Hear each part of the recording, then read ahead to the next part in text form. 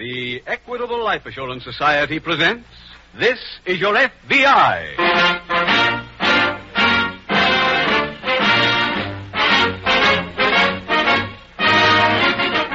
This is the 5th anniversary of This Is Your FBI, the official broadcast from the files of the Federal Bureau of Investigation.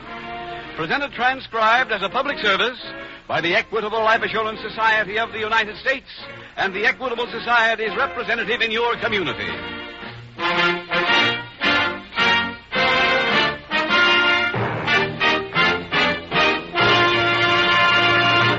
Five years ago, during the first broadcast of this program, it was our privilege to present two distinguished Americans, Mr. Thomas I. Parkinson, President of the Equitable Life Assurance Society, and the Honorable J. Edgar Hoover, Director of the Federal Bureau of Investigation.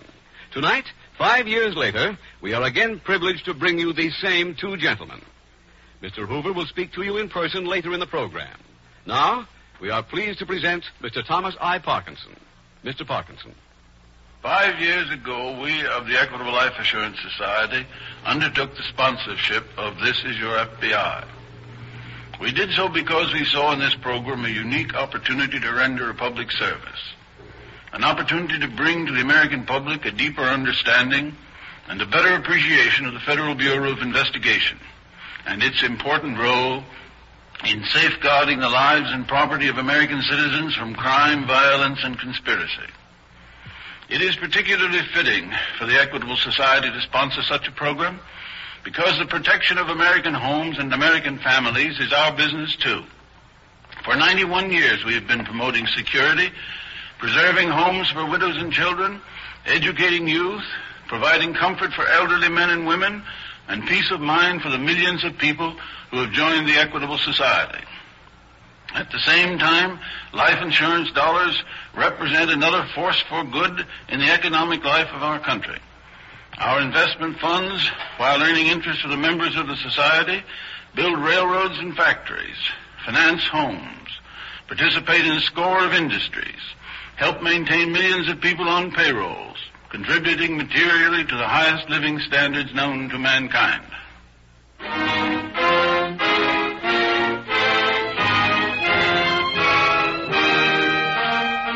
Tonight's FBI file, The Mercy Manhunt.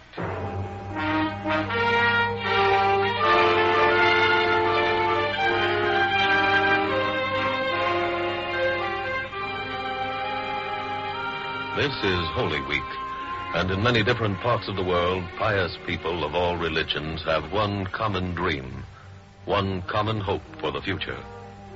Their prayers go forth and ask that in some way man may discover a piece of knowledge that has eluded him for all his thousands of years on earth, for knowledge which no civilization in all history has ever possessed, the wisdom to be able to preserve peace on earth, goodwill toward man. The case from the files of the Federal Bureau of Investigation chosen for dramatization tonight does not concern a kidnapping, a predatory scheme of extortion, or even the story of a whimsical swindle, though each of those is available for the telling, since Holy Week to the criminals of the nation is merely another 7-day period in which to pillage and plunder. Instead, we have selected what in the parlance of the newspaper business is called a human interest story. A story involving, in the words of the title, a mercy manhunt.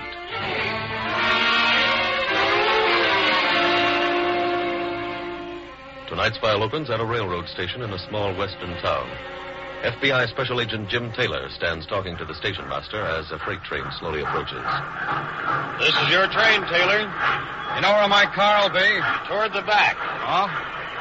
Might as well walk down there, huh? Okay. What's this all about? Well, there's been a series of thefts in the last couple of weeks at the freight yard in the city. 2 nights ago, the thieves broke open the seal on a car carrying an interstate shipment. That's what got us into the case. You got any idea who's been doing it? No. We raised a couple of single fingerprints from the last boxcar, but they won't help us till we get us a suspect. Uh-huh. This car that I'm picking up here will be left on a spur at the open end of the freight yard. Some other agents are moving in, and they'll be in different parts of the yard. We'll keep in contact by our walkie-talkies. Well, this is your car, Taylor, and there's the engineer's lantern. You'd better hop aboard. Okay. Want a lift? No, thanks. There we are. Well, just in time. Goodbye, Fred. Good luck. Thanks.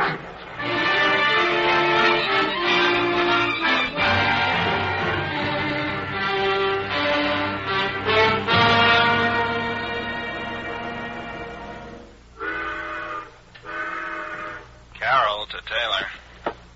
Yeah, Bill. Anything stirring at your end? No. Quiet over here, too. Bill. You see something? Yeah. What? 2 men. Where? You can't see them from where you are. They just climbed out from under the car next to me. What did they look like? I won't have time to describe them, Bill. They're coming toward this car. I'll call the others, Jim. We'll get there as soon as we can.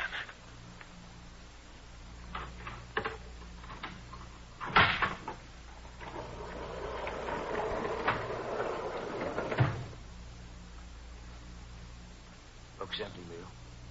Let's take a look. Give me a hand. Yeah. Okay. Get the flashlight. You won't need one, huh? You're both under arrest.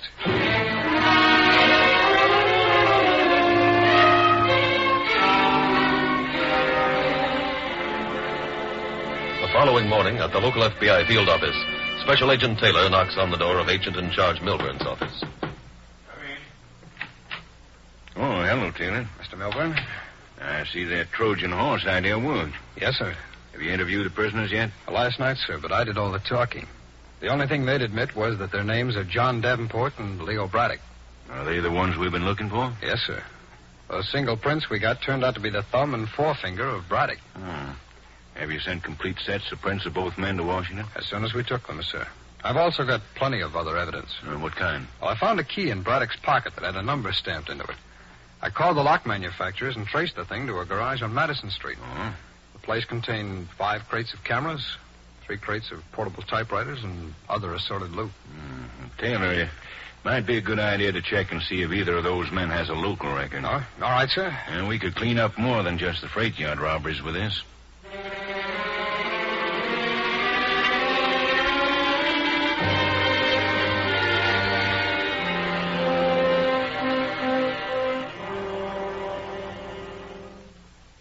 Are you Mr. Taylor? That's right, ma'am. I'm Mrs. Davenport. John Davenport's mother. Davenport? Oh, one of the men we arrested last night. Yes. I went over to the jail. They showed me the prisoner who calls himself John Davenport. But he's not my son. No? Or possibly it's someone with the same name. But it said in this morning's paper that you arrested John L. Davenport, Jr. of 92 Ross Street. That's my address. What does your son look like? I have his picture in my purse. Just a minute. Here you are. Thank you. Yes, you're quite right. This isn't the man I arrested last night. Where did you get that address? From identification in his pocket. Why? Well, you see, I've been led to believe John was dead. Oh. Then I saw the story in this morning's paper. I knew it couldn't be him, but, well, I had to make sure. What happened to your son? He was in a train wreck last month at Westfield. Oh. The car he was in turned over and burned. I was called to come and look at some bodies. I went out there. Man showed me some they couldn't identify. He asked me if one of them was John. And I couldn't tell, Mr. Taylor. Yes, of course. They did find his watch and a ring I gave him for his 23rd birthday. Oh? Where were they? In the wreckage. Mm-hmm. Well, I've got to go over to the jail in a few minutes. I'll tell you what, Mrs. Davenport. I'll try to find out how that prisoner got hold of your son's identification papers.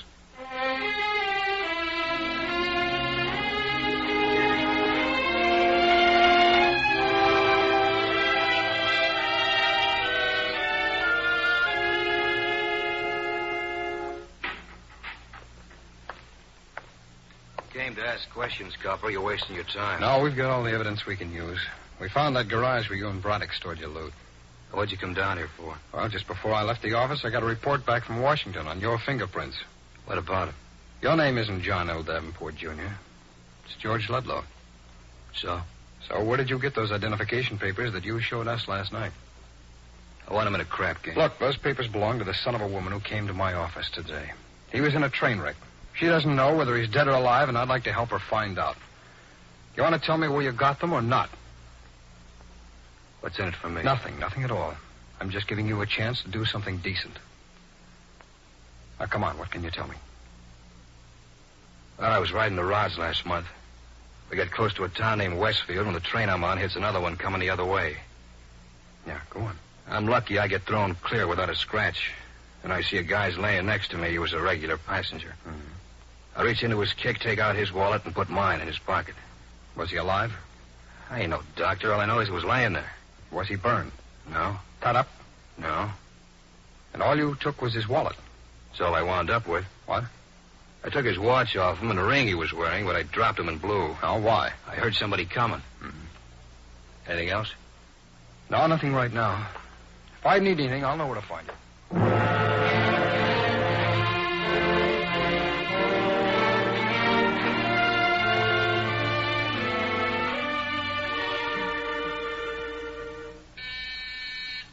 Just a minute.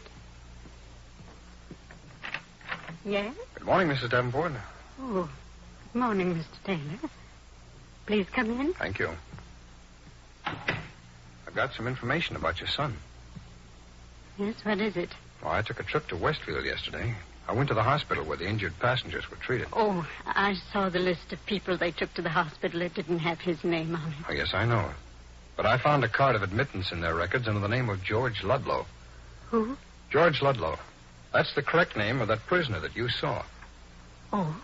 You see, this Ludlow was on the same train with John, and after the accident, he changed wallets with him. He changed what? Yes. Now, here's my theory. If a survivor identified as George Ludlow is brought into the hospital, then I believe there's a very good chance that your son is still alive.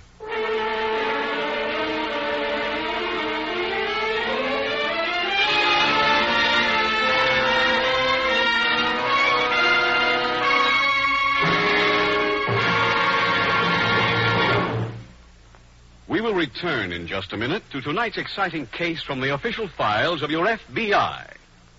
Now I'd like to introduce one of the youngest-looking men of 60 I've ever seen. Well, that's a mighty nice compliment, Mr. Keating. Mr. Thomas, I understand that about 20 years ago you started an Equitable Independent 60s plan. Today that plan is paid up, and you've quit work to enjoy the 3 freedoms that go with such a plan. That's correct. First, freedom from money worries and job worries. Financial independence. Every month, sure as shooting, there's a check from the Equitable Society in my mailbox. You can bet your boots I'll never have to ask anybody to help support me. Second, with the Equitable Independent 60s plan, you're free to live anywhere you choose. Well, my wife inherited a little place in the grand old state of Missouri.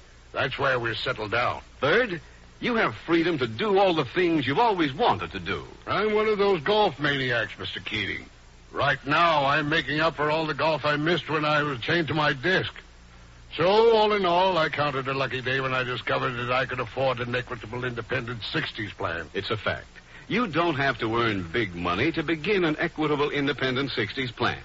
Ask your Equitable representative to explain why you probably have a big head start towards Independent 60s because of Social Security and life insurance already owned. Often only a small amount of additional insurance is all that's required. A few dollars a week did it for me. Friends, why not take a leaf from Bill Thomas's book? Why not phone your Equitable Society representative without delay? Or send a postcard care of this station to the Equitable Society. That's EQUITABLE. The Equitable Life Assurance Society of the United States.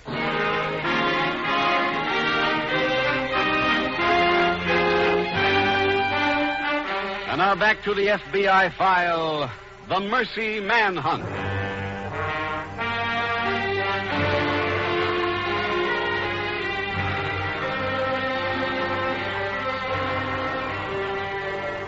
Tonight's case from the files of the Federal Bureau of Investigation makes an obvious point, but one which is often either forgotten or overlooked. The profession of law enforcement has many facets.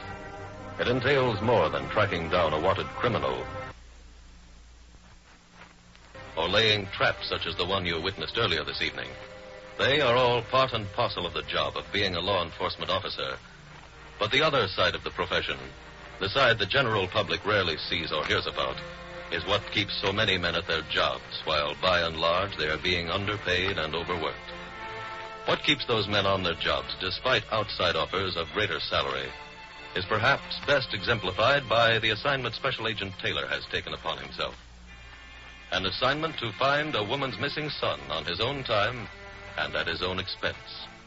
If this were the only such case in the Bureau's files, it would not have been chosen for dramatization tonight. The fact is that the files not only of your FBI, but of local police in almost every city are replete with similar instances. Instances where these men have proven they are not only conscientious defenders of the public welfare, but instinctively and basically they are something it is even more important to be. They are decent human beings who know that each man on earth is irrevocably his brother's keeper. Tonight's file continues later that day at the local FBI field office. Special Agent Taylor approaches the desk of Agent in Charge Milburn. Can you spare a few minutes, Mr. Milburn? Certainly. What's on your mind, Taylor? Do you remember my telling you about a Mrs. Davenport? The woman whose son was in the train wreck? That's right, sir. I did some work yesterday trying to locate him. Yes, I just read the report of your interview with Ludlow. Oh, then you know about the wallets being switched. Yes. Well, I found a record of a George Ludlow having been admitted to the Westfield Hospital on the day of the train wreck, but nothing on him leaving the place. Well, you know, of course, that we have no jurisdiction in the case. Oh, I realize that, sir. But I'd like to see if I can make some more progress. It'll take time. Well, I have 3 days' leave coming, sir, and I thought, well, if you could spare me. You want to go back to Westfield? Yes, sir. I'm sure the patient who was entered under the name of George Ludlow was really John Davenport. I see. I tried to locate the nurse who took care of him, but no duty records were kept on the night of the accident. How many nurses were there? Oh, quite a few of them, sir, and mostly volunteer help. It would mean interviewing all of them, but, well, I'd like to try. All right. Tell Henderson you're taking 3 days' leave with my permission.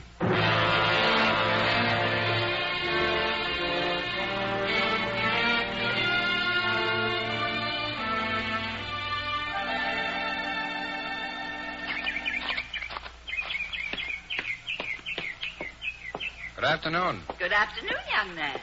Are you Mrs. Cortland? That's right. My name is Taylor. I'm a special agent of the FBI. Here are my credentials. Well. Mrs. Cortland, I'm looking for a man who was in the train wreck last month. Oh. I understand that you helped out at the hospital that week? Yes, everybody did. Yes, I'm finding that out. Tell me, Mrs. Cortland, do you remember any of the patients? Not very well. There were so many. Well, I have a picture here. Maybe this will help. Yes.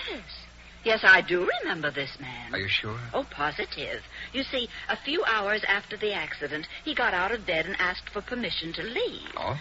Well, he had no visible wounds, and we needed his bed so badly, so I said it was all right. Well, then he had recovered.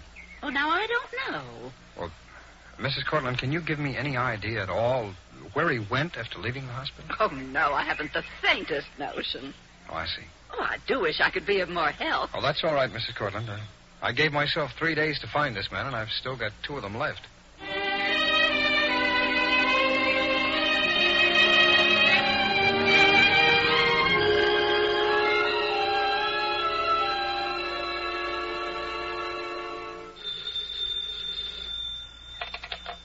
Milburn speaking. Jim Taylor, Mr. Milburn. I thought you might be interested in a progress report.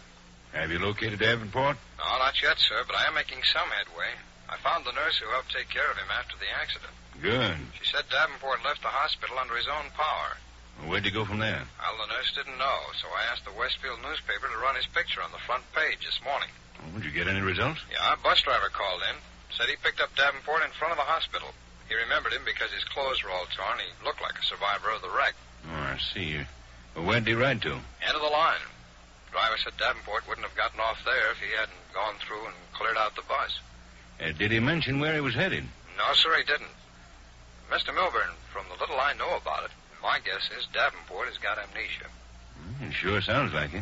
There's nothing at the end of the bus line but farmhouses, but I'm going to go down there and see if I can pick up his trail.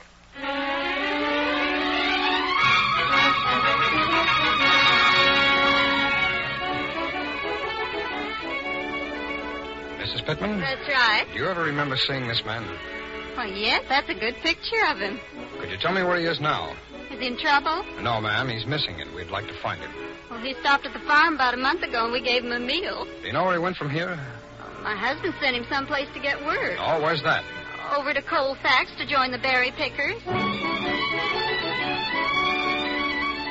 Yes, sir. I'm foreman of this gang. I'd like to find out if you've got this man working for you.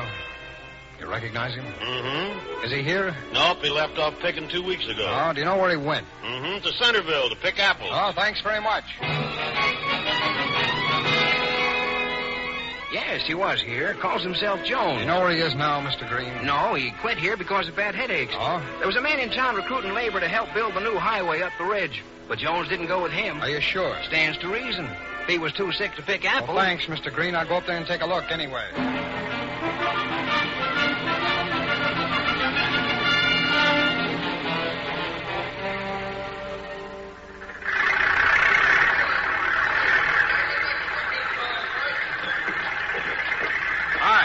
Said I could find the foreman up here. You're talking to him. Oh? Can you spare me a minute? Not much more. Well, I'm from the FBI. Here are my credentials.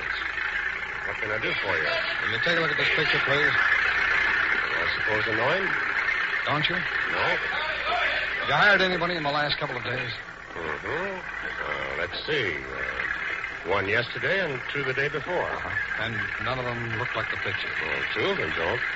One wears a beard. I don't know what he'd look like without it. Oh? Where is he? See the guy cutting open the bags of cement? You near the mixer? Yep. Thanks. I think I'll go over and talk to him. All right, go ahead.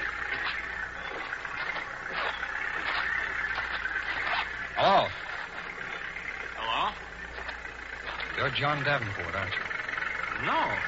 I'm Charlie Jones. Oh, I think you're mistaken. What? Come on, John. We can talk about it on the way home.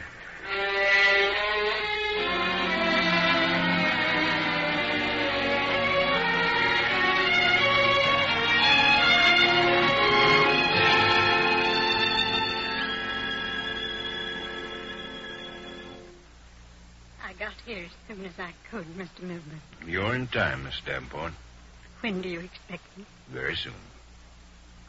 Did Mr. Taylor say how John is? Well, I didn't want to tell you on the phone. Seems he's suffering from amnesia. Oh? I don't know whether you're familiar with amnesia or not, but... I know a little about it. Well, then you're aware that he'll undoubtedly require medical attention. Oh, yes. Oh, hello, Mrs. Davenport. Hello, sir. Taylor? John's here? Yes, ma'am. But before you see him, there's something you should know. What? All the way down here on the train, I tried to get through to him. Nothing helped, ma'am. He doesn't remember anything or anybody. I'm just grateful that you brought him here. Where is he, Mr. Taylor? He's in that room. Good luck, Mrs. Davenport. Thank you.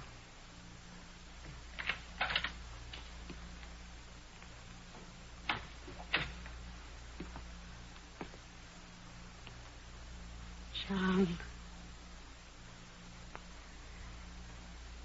Do you know me? Know you? It's Mother. Mother? Mother? Oh, Mother.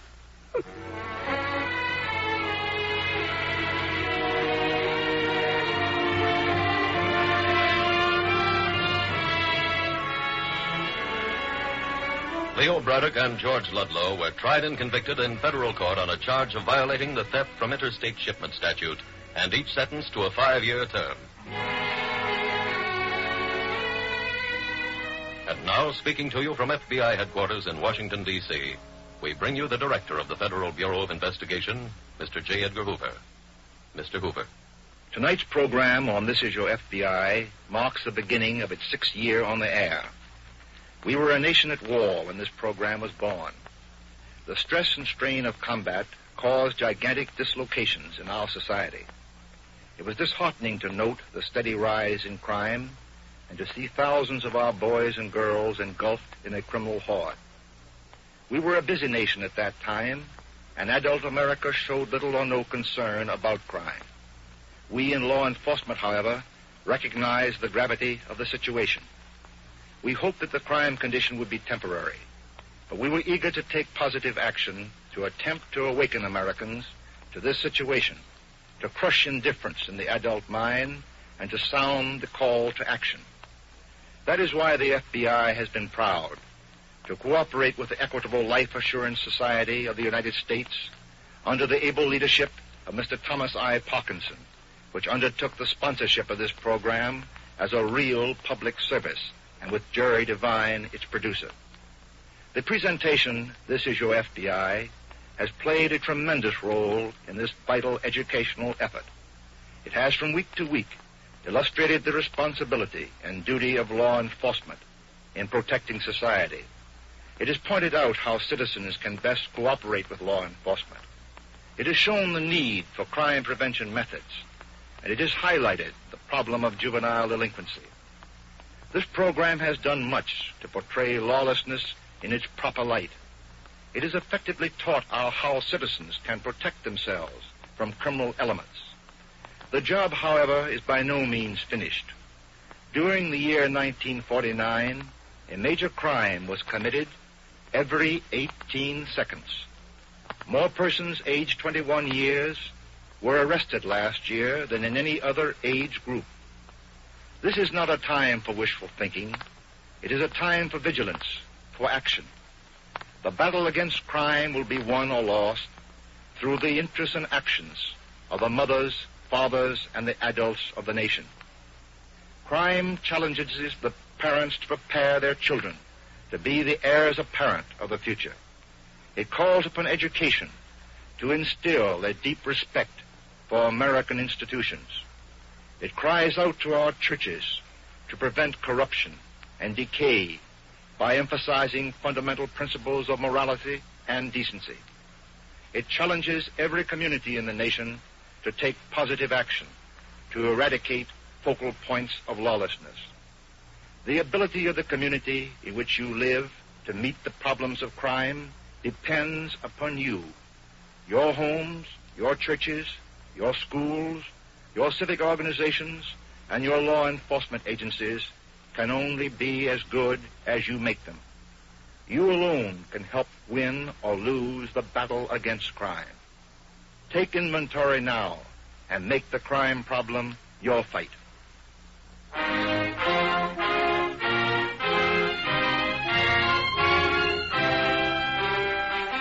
Next week, we will bring you another case from the files of the Federal Bureau of Investigation. A factual recount of the workings of an elusive criminal. Its subject, jewel theft. Its title, The Perilous Secret.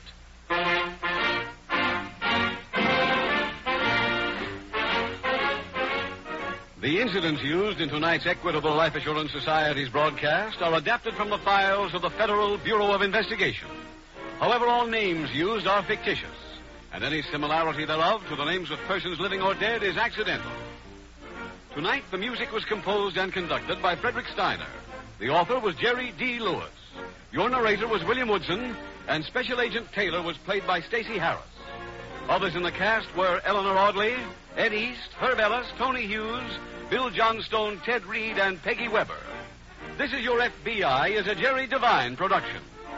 This is Larry Keating speaking for the Equitable Life Assurance Society of the United States and the Equitable Society's representative in your community, and inviting you to tune in again next week at the same time when the Equitable Life Assurance Society will bring you another thrilling transcribed story from the files of the Federal Bureau of Investigation. The Perilous Secret on This Is Your FBI. The Adventures of Ozzie and Harriet, fun for the whole family, follows immediately over most of these ABC stations. Stay tuned. Whenever there's a question of safety, remember, always play it safe. Don't take chances with America's #1 accident killer, home accidents. This is ABC, the American Broadcasting Company.